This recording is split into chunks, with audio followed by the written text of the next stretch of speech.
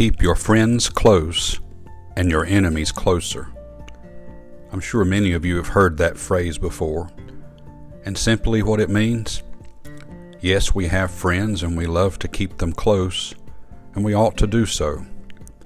But as for our enemies, we need to keep them as close or closer, because when we do so, we can keep an eye on them, because our enemy is always planning the attack, how they can get at us next.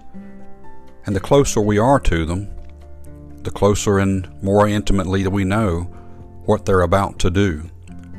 So keep your friends close and your enemies closer. I'm glad that I have a friend.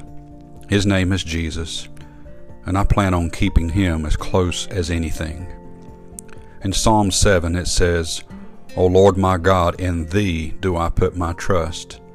Save me from all them that persecute me, and deliver me." I trust God. He said he would never leave me nor forsake me.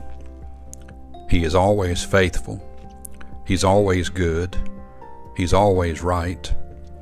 And I know that he'll always do what's right for me. When I fail, he'll pick me up. When I do wrong, he'll correct me and put me back where I belong. But he'll never abandon me. He never puts anything in my path to make me worse or to inhibit my growth.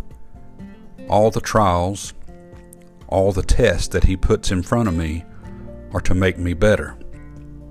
But as for my enemy, everything he tries to do to me is put there to make me worse, not to make me better.